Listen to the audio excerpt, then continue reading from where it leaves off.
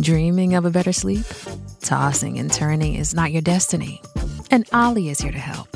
Ollie invites you to sink into sweet, sweet slumber to improve your mental and physical health and overall wellness. More than just melatonin, Ollie's ingredients help you unwind your mind for a delightfully dreamy drift off. Sleep is on the way at Ollie.com. That's OLLY.com. Making everyone happy on vacation isn't easy, but you know what is? Going to Aruba. All you have to do is walk out your door to find pristine pools, relaxing white sand beaches, and an island teeming with outdoor activities that'll put a smile on any face. You won't just feel great, you'll all feel great, filled with a calmer, more peaceful vibe that radiates Aruba's warmth. And the best part is, it never fades. That's the Aruba effect. Plan your family trip at Aruba.com. Hello, and welcome to the Social Psychic Radio Show, featuring Jason Zook. In uncertain times, we must change our focus and priorities. This show will highlight social justice issues with the goal of expanding minds and increasing unity, love, and mutual respect for ourselves and our planet. We support the Black Lives Matter movement.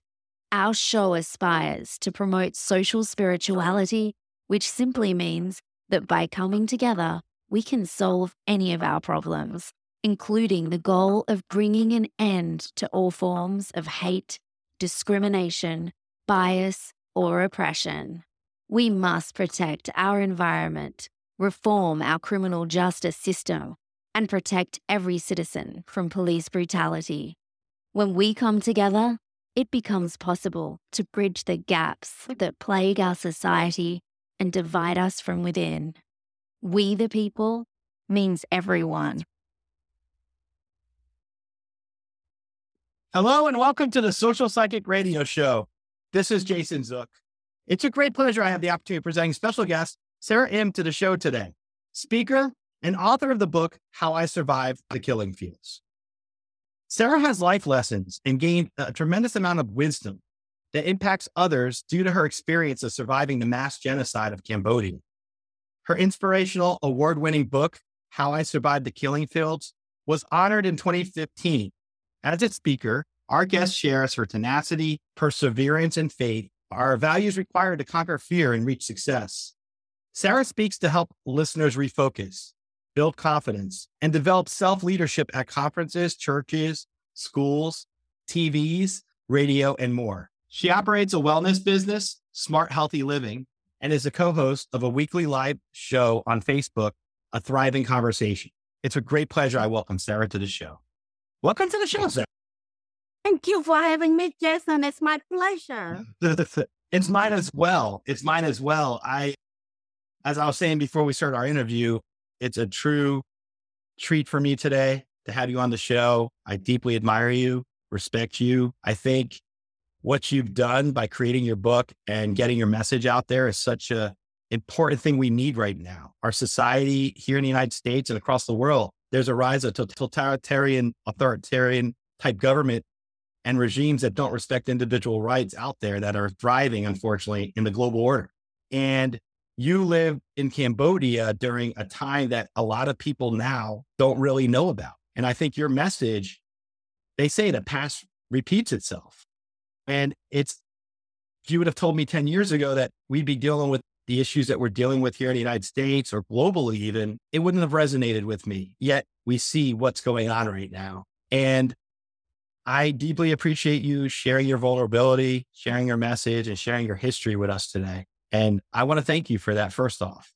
And sometimes when people tell a message, you got to connect others to it and get them to realize what you're sharing. And so my first question to you is, what prompted you to start to write your book? There are many reasons, but a couple of them is that some people did not believe that it happened in Cambodia. They did not believe that what we tell them, there was a killing field. No, they don't believe it. And secondly, I heard some of my friends, they have teenage that took their own life. So that shocked me because I realized, wow, people live in a beautiful, prosperous country, but they still did not feel good about their life. So what if they know a little bit about my journey? They might change their mind. So my goal was to help them to have a different perspective on life. So that's some of the reasons. I'm a Gen X. I'm 46 and I was born in 1975. So as a child, I was born when you were probably going through the horrific experience in Cambodia in the late 70s with the Khmer Rouge. And if you can give us a little background on what happened with the Khmer Rouge and how they took over Cambodia and where you were at the time this happened, that might give us some background for the audience to understand how you came to write The Killing Fields. Yes. I grew up in the village, in a small village in Cambodia. My parents are farmers, but they believe in higher education. And I was loved and secure. I feel secure when I grew up. But when I graduated from high school, I had an opportunity to attend college. And the college is in the capital city of Cambodia, which is about 300 miles away from home. So I left my family behind and left my hometown. So I went to Phnom Penh to attend college. While I was away from home in 1975, the very bad thing happened to Cambodia. That's when the Khmer Rouge communists took over our country. And I was trapped. I could not come home. I could not connect with my family because they shut down everything. And they also evacuate people out of the city. And the evacuation is the most horrific thing that I ever experienced in my life until then. I move along with the people that we walk on a crowded street and just walk away from everything. And I end up in a remote village, and then they transport me to another place, and then I get dropped into the camp. This was camp that I get trapped for long years. The camp that they push us to work extremely. What was that like for you getting stuck in a camp and not knowing what's going on? I'm sure it had to be, I can't put myself there. I've never had anything like this happen to me, but what was it like for you being a college student in the capital city and then this government is shifted and taken over by the Khmer Rouge and then you're put in a camp? What was your experience when you first got to this camp like for you?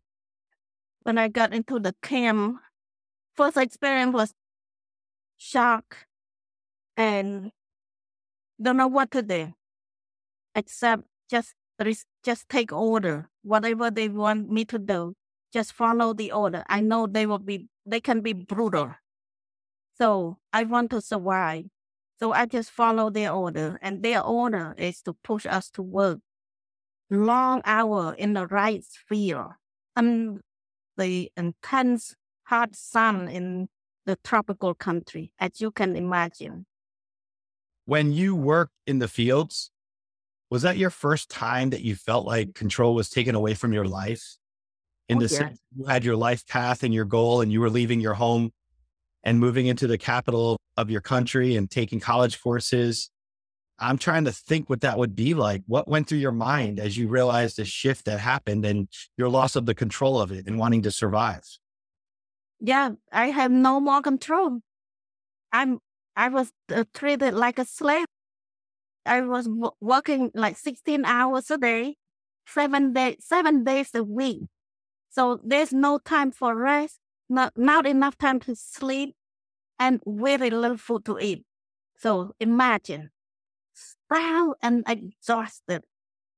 And then very soon I contracted a few serious disease that really put me into very bad shape. So severely sick, and I still need to work. When you were sick, what kind of care did you receive, or did you have to fend for yourself? I had to take care of myself, which is not much. I have nothing. I get the leaves. There's a tree, it's called neem tree. It's very bitter, extremely bitter. I make the tea out of that neem tree that people told me that will help me to cool down my high fever and malaria, and then typhoid. So all those are very serious disease, but there's nothing to help me to get better. When you first went to the city to go to college, did you have any idea that the Khmer Rouge was about to take over the country? No way. No. And the prior government that existed in Cambodia at the time you went to school, was it democracy? Was it a monarchy? Like, what kind of government was it before the Khmer Rouge came in? It's a democracy. And from your vantage point, I know you said you went into the rice fields to work, and you were there like 4 years? Well, Were you in the same location the whole time? yeah. What did you think after you got sick and now you realized you were getting healthier about what your future would look like going forward? Even though you had to work and do the things you were doing in this, what was it that kept you going from day to day? It's my love for my family. I want to survive just for my family because my family and I, we are close. And I know my parents love me so much. And just for that, and I have faith. I believe I have a little glimmer of light that something might change.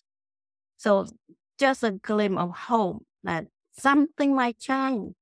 So I just keep pushing myself, keep going on every day from day to day. And there were one time that I was extremely sick that I barely cut my breath to breathe. I barely breathe. So I just keep on pushing. Just 1 more hour, 1 more hour, 1 more day, 1 more day.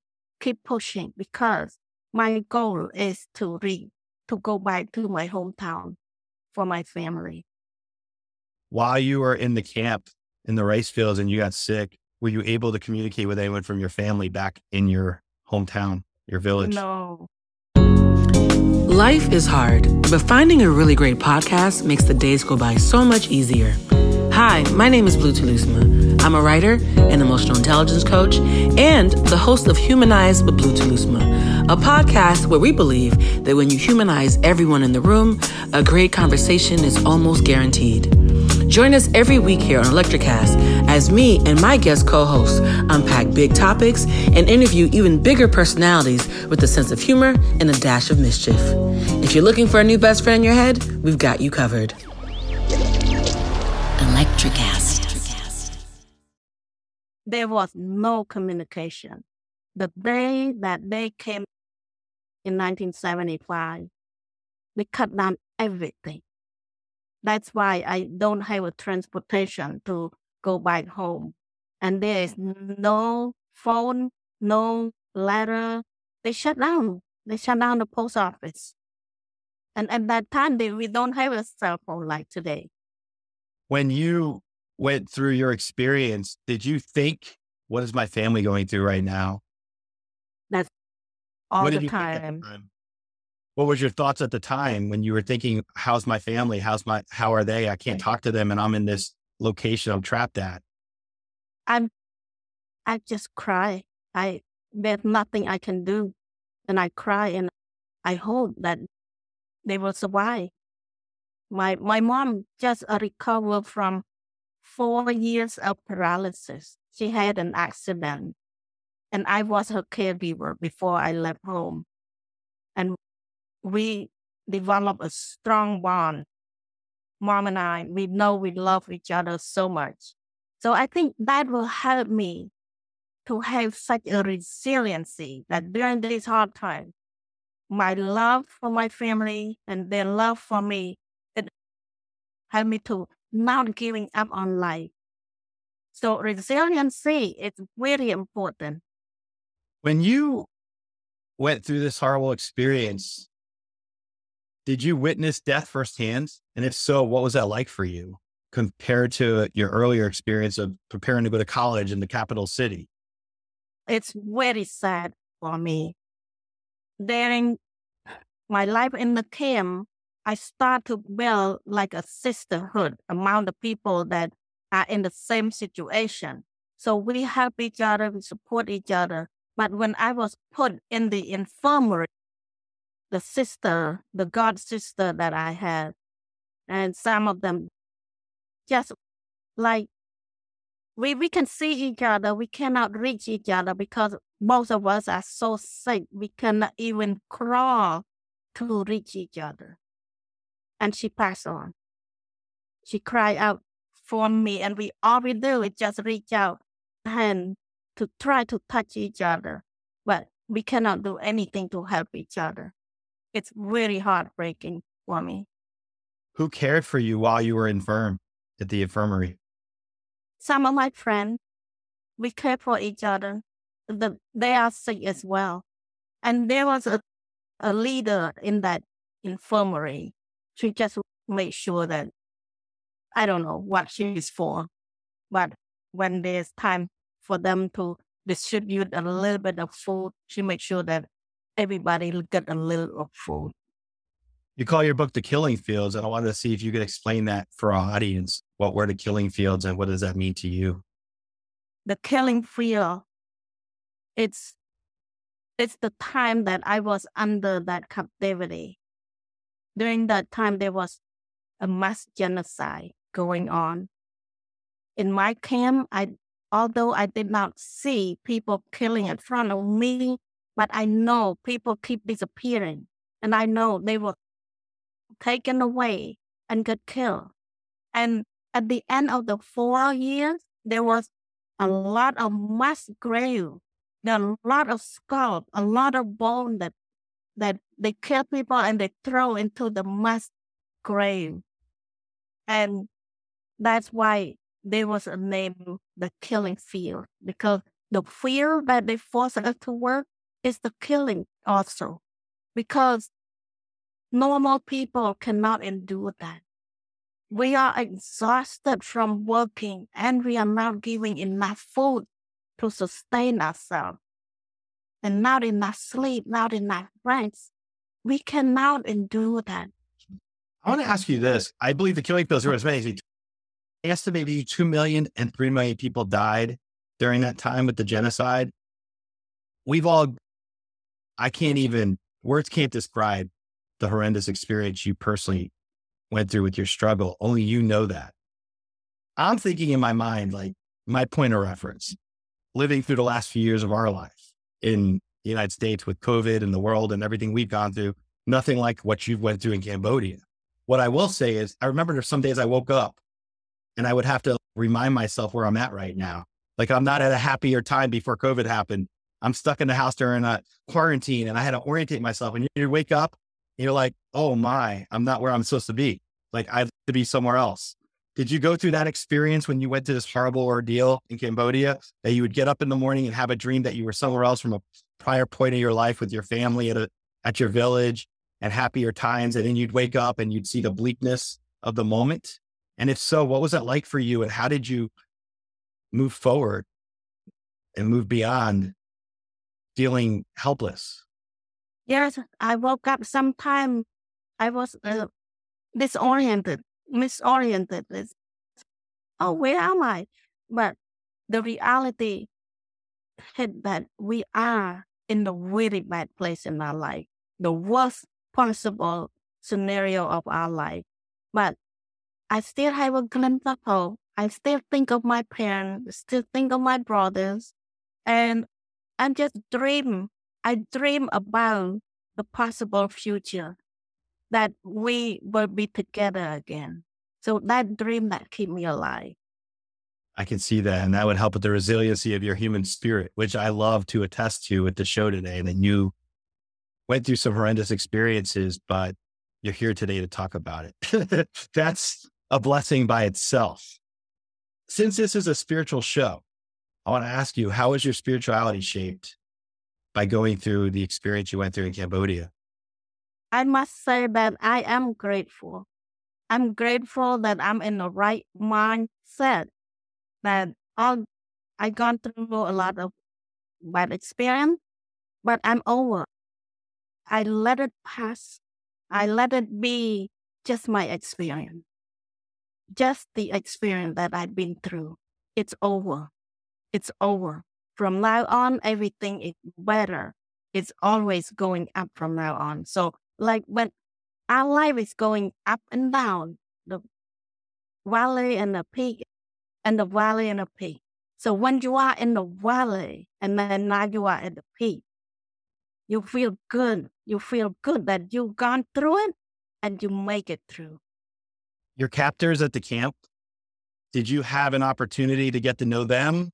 What type of approach did they take towards you as being someone who was held in the camp? And how did you deal with those people that were your captors? Some of them are rude and brutal, and some of them are kind. So different people, but they take order from their supervisor. So from that point of view, I forgive them because they have no choice and they just take order. So that's how I decided to look at that way. This way, my heart is calmer. I'm at peace. Do you have moments now at this stage of your life where you have dreams about that part of your life? And if so, what is that like for you? I don't remember having that kind of dream anymore. Not anymore. Thank God. That's good. Yeah. Good. When I think back to try to understand how you went through this experience, I'm sure there's people in our audience that think to themselves, I could never live through that. What would you say to somebody who's listening to this and they say, if I was in your shoes, I know I wouldn't make it? They underestimate themselves. You underestimate yourself. When the time comes, you will be able to pull up your sleeve and do the best you can. You will be able to make it. And if you want to make sure that you will be able to sustain when something bad coming in the future, grab on to somebody that you love. Strengthen your love relationship with your family, friend, close friend. Love will carry you through hard times. And also have faith. Whatever your faith in, believe that there is higher power that is more powerful than you. Just gave me goosebumps as you say that, and I get goosebumps spiritually when I do this stuff. I love that you brought up love and faith. Those are two powerful forces of nature that I believe are our guarantees for resiliency of the human spirit. When you went through your captivity, were there things that you did in the camp that helped you pass the time outside of being exhausted and sick and working and feeling trapped? Were there little things that you did with the other internment, the other people in the camp with you that helps you get through the day-to-day reality of what you were struggling through?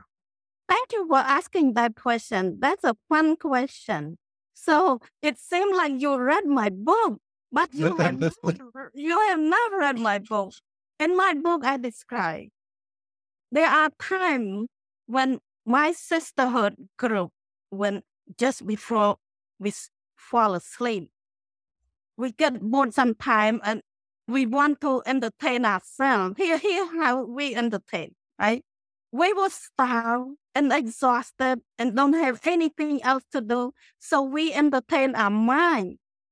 We talk about recipe. We talk about recipe while we are so hungry. So we share the best recipe. What would you want? I love that. And you know what you're showing me right now? The resiliency of the human spirit also relates to ingenuity, having laughter, healing from within, keeping yourself going, keeping focused. And those are survival skills that everyone can benefit from hearing this episode. People who struggle financially, there's people who struggle health-wise, there's people who are depressed.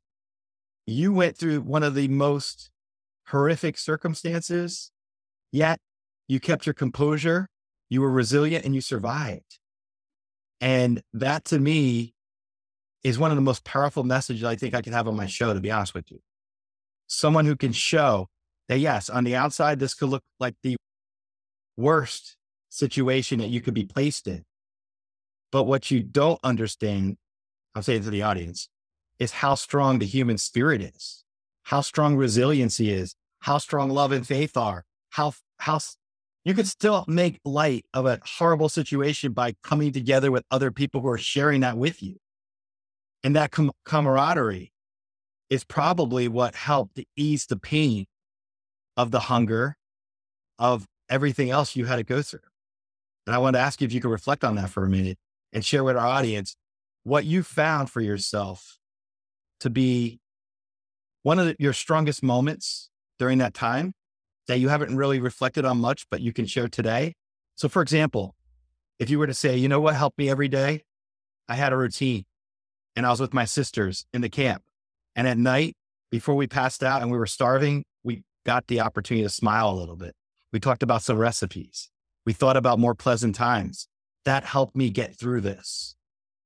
And I wanted to see if sounds like that's what you did. And that's a powerful fact by itself. Yes, that's what we did. Where we find some opportunity for us to share some good time together, some good place that we enjoy, like a vacation spot. I was so young. I was still 20 years old at that time. So I didn't have much time to vacation or anything. All I did was school. But we have some beautiful spot that we enjoy in the past. So during this hard time, we remember all those memories. Remember. So memory is very important to have. So every moment that you have to create memory with your loved one, do it. Because it might come and help you during hard time. What is the strongest message for you that love means to you today after going through this experience? And how would you share that message with our audience about love and its importance in our lives? Love is very important in our life because when you have love, that means you have a better purpose. The person that you love is an extension of you. That means your purpose is bigger than yourself. You don't live just for your own self. You live for somebody else. You live for the purpose. So for me, during that hard time, my family was my purpose. So if we live by our own purpose, we will survive any challenging time. You tell us about your family. How did they survive this ordeal when they were separate from you? And what was it like for you when you realized you were going to be able to reunite with them? By my family gone through difficult times just like me. And they did not hear from me for a long time. And then the country was liberated 4 months before I came home. I was still in captivity after the whole country was liberated. So they thought that I was dead. When I walked to them, I was like a skeleton walking. But we were happy. And long later, we talk about our own experience. We didn't want to talk.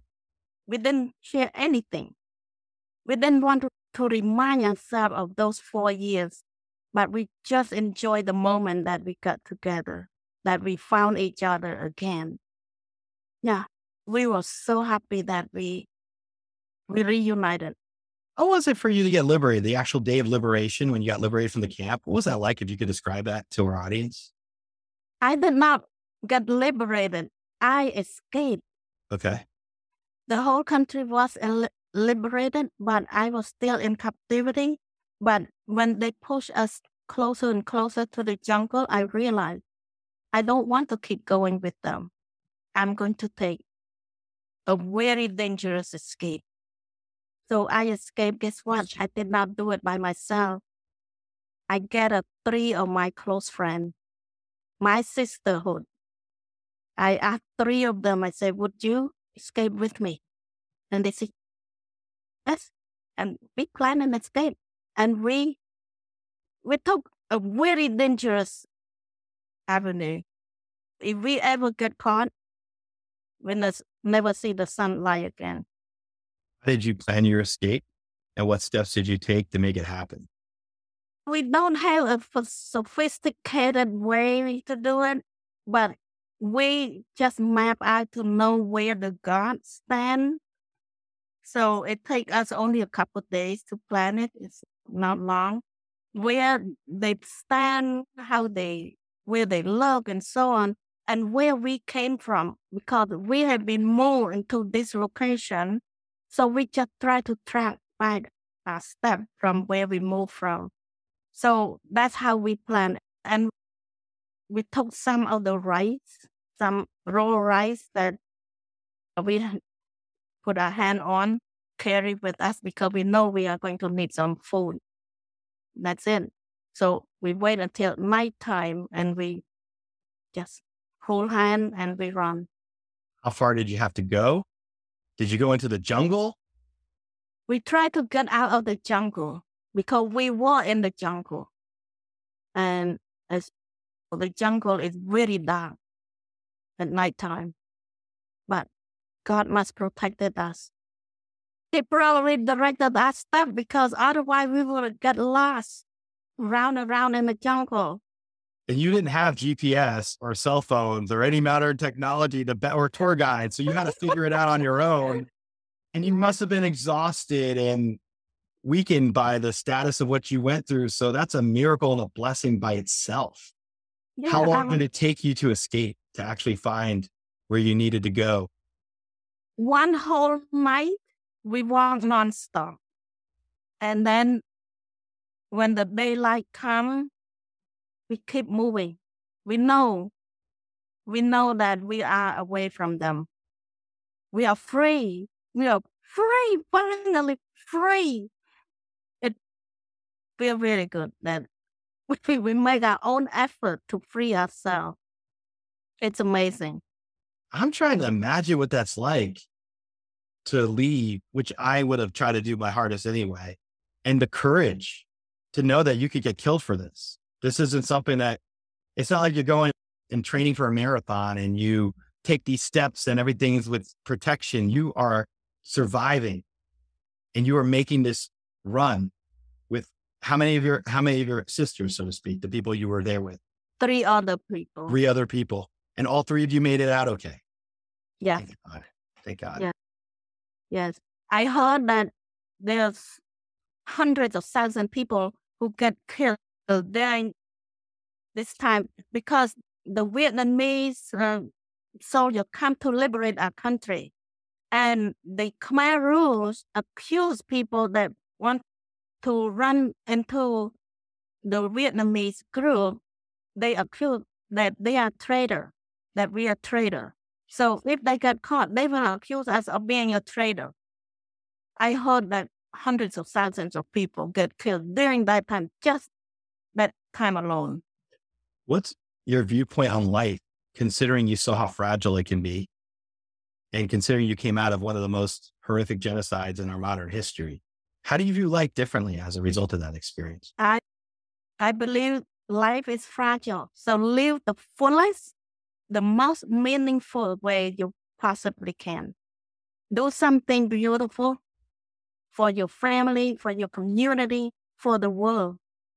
So that's why I said earlier that having a purpose for your life is really important because life is meaningful. I love that. It's a good, sir. I really do.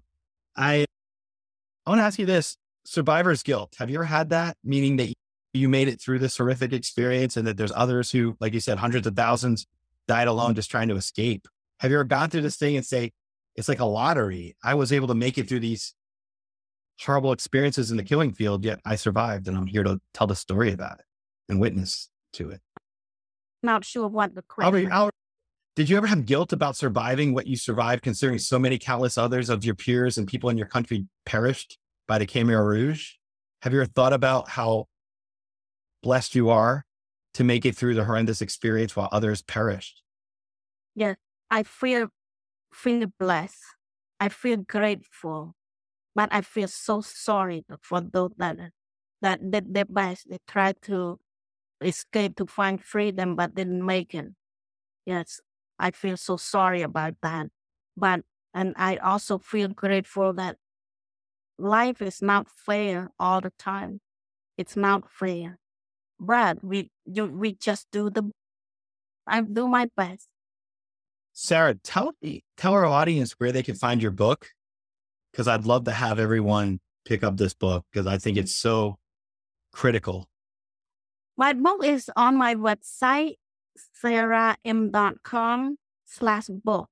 So just my first name and last name, SARAIM.com/book. And tell us about your wellness business. My wellness business, originally before I published my book, I was focusing on physical wellness. I'm passionate about helping people to take care of themselves because I know sickness is very, very, very bad.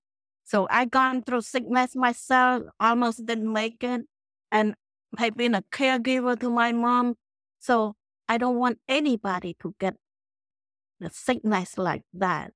So that's the reason behind my passion on wellness. It's the self-care advocate. So I did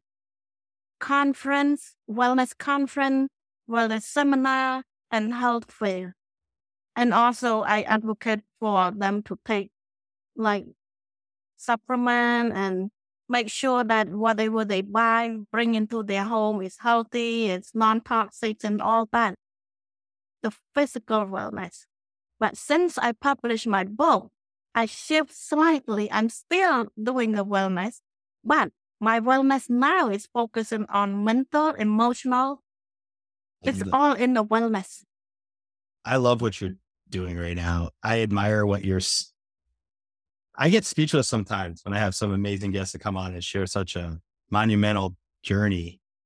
And you made me speechless at the moment, but with gratitude that you have the resiliency to not only survive this chapter of your earlier life, but now taking it now and sharing it as a message of hope for others, as a message of strength and fortitude. Those are powerful messages that we're dying for as a society right now. Thank you, Jason. I want to ask you, do you feel like where we're living right now, you find some similarities before the Khmer Rouge took the power in Cambodia, like the fears that people are going through in society with COVID that just happened, or the political instability in all these countries that we're witnessing, in war and death and destruction? Have you started to see something like that compared to where you were 50 years ago? And if so, what kind of parallels do you draw in terms of that? And what kind of hope of message do you offer us now?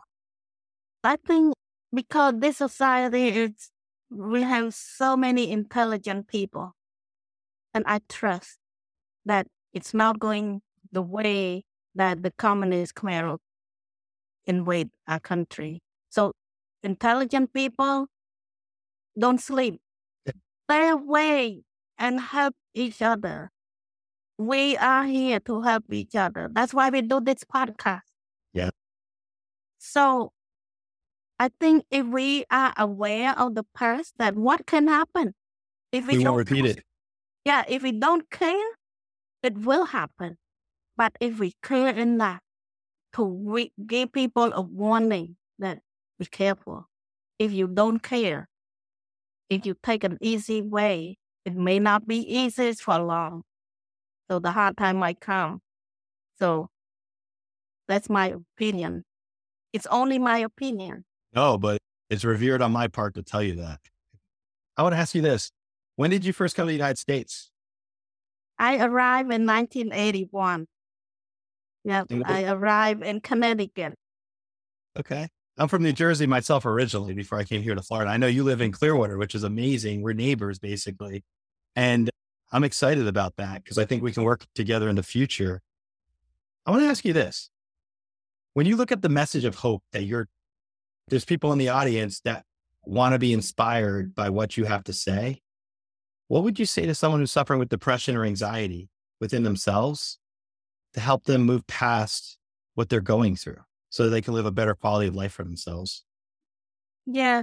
So if you are struggling with sadness or depression, I'm not a psychologist.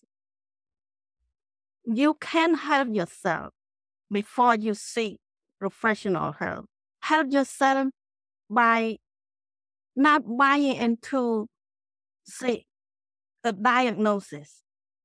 You don't buy into that yet. You can help yourself by looking out. Just sometimes you've gone through hard time, and think this way. We go through hard time in life, everybody. But it's just like living through a storm. The storm will come and go. It would not stay. It would not lingering too long. So let it pass. Let it pass. And just expect that the sunshine will come again.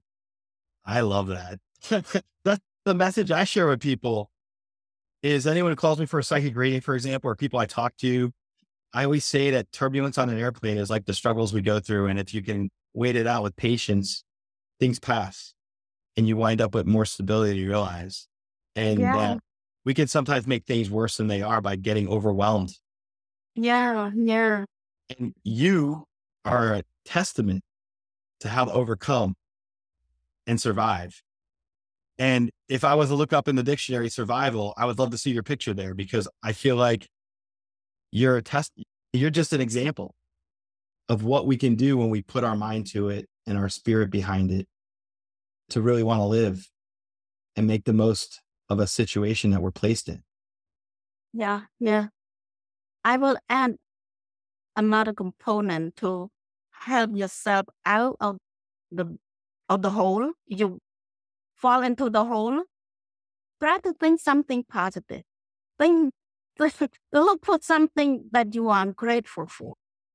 We all have something that God bless us with. So just passing this COVID-19 time right here, that's a blessing right there. Because you did not disappear from the earth. You are still alive right now. Breathing. To this. Yeah, still breathing. We're smiling. We're breathing. We're enjoying our conversation right now because of every challenge that you overcome is the blessing. You just keep counting on your blessing. From my vantage point, I'm going to tell you this on the side.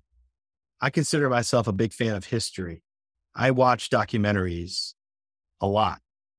And to have someone that's lived through something that I've watched and observed as a child and through my early years of my life, I'm 46 now, so you can tell me I've been around a few decades, but to have you come on and grace us with everything you just shared, I feel like my meaning and purpose has been upped. Like I was talking to my mom earlier and I was like, yeah, I have a great afternoon. I get to interview Sara and I get to talk about her experience of resiliency. I was so excited. And I just have to tell you, you've exceeded my expectations today.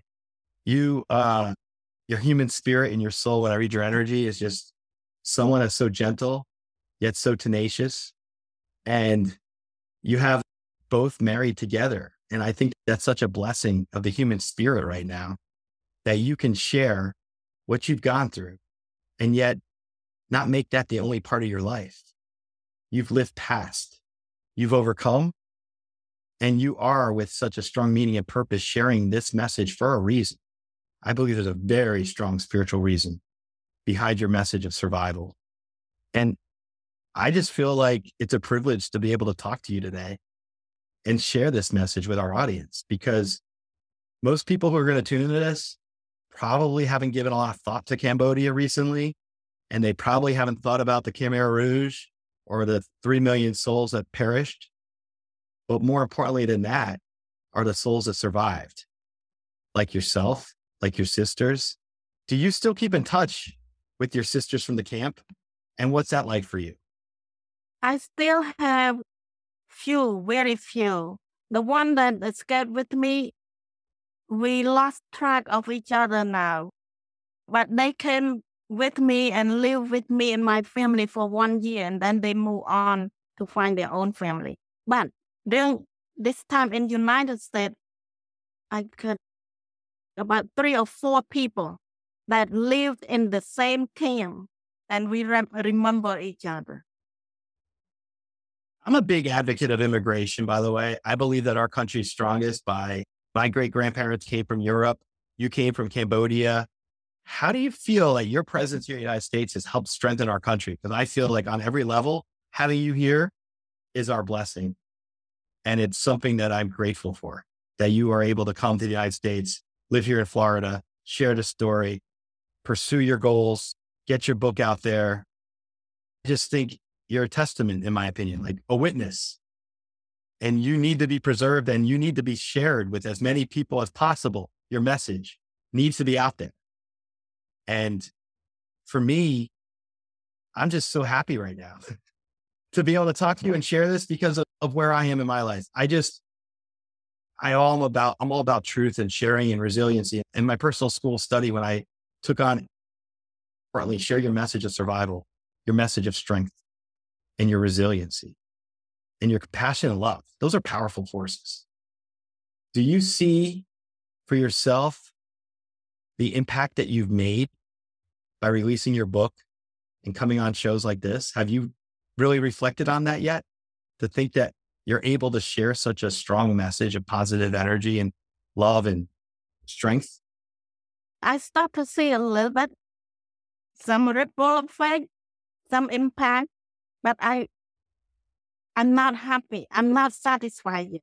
I think a lot more people should have been exposed to this type of message because they need it during this time.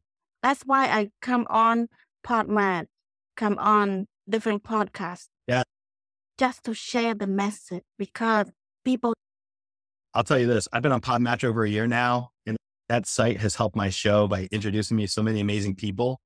And I look at my podcast as like an introduction, as well as an opportunity to showcase someone like yourself. But more importantly, it gives me a chance to learn. I'm learning firsthand. I was taking notes as you were talking. I'm learning firsthand from you right now. And I'm going to use what I learned from you to help with others. I'm going to take this message of the anecdotes you gave me, and I want to use that to empower as many people as I can through my own interactions. And anytime I feel down, because I deal with mental health stuff too, like anyone else, I'm going to think of you to pick me up and elevate myself. And I have to tell you, I so appreciate you. And I want to do whatever I can to promote you in any way I can to other shows and through my audience. And I want to do whatever I can to support you.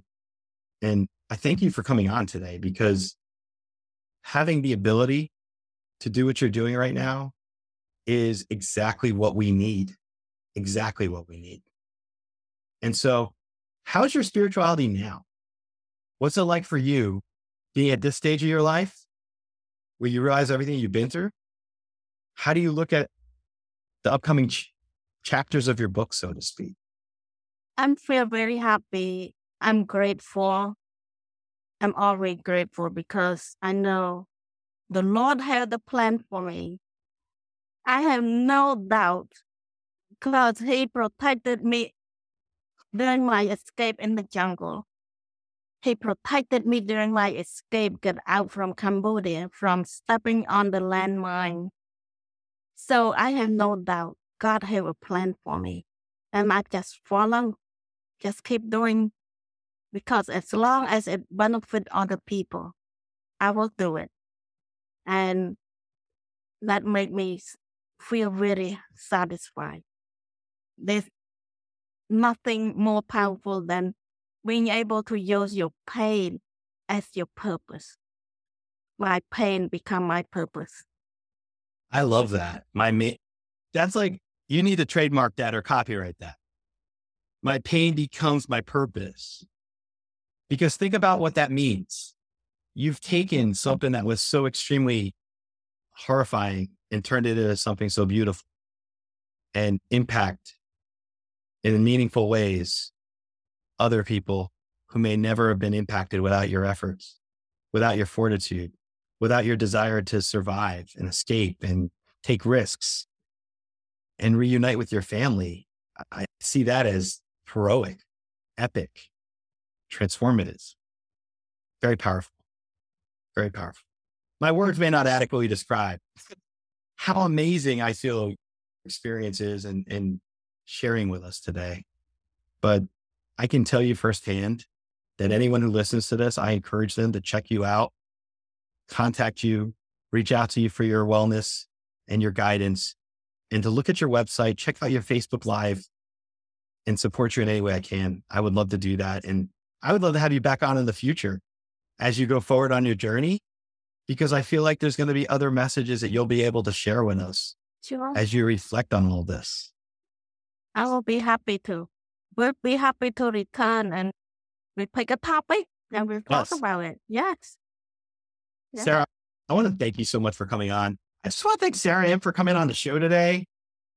You guys need to check out her book, How I Survived the Killing Fields in Cambodia with the Khmer Rouge.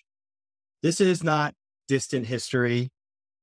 50 years ago, 45 years ago, this is something that could happen again. And what we need to do is prevent that from happening again.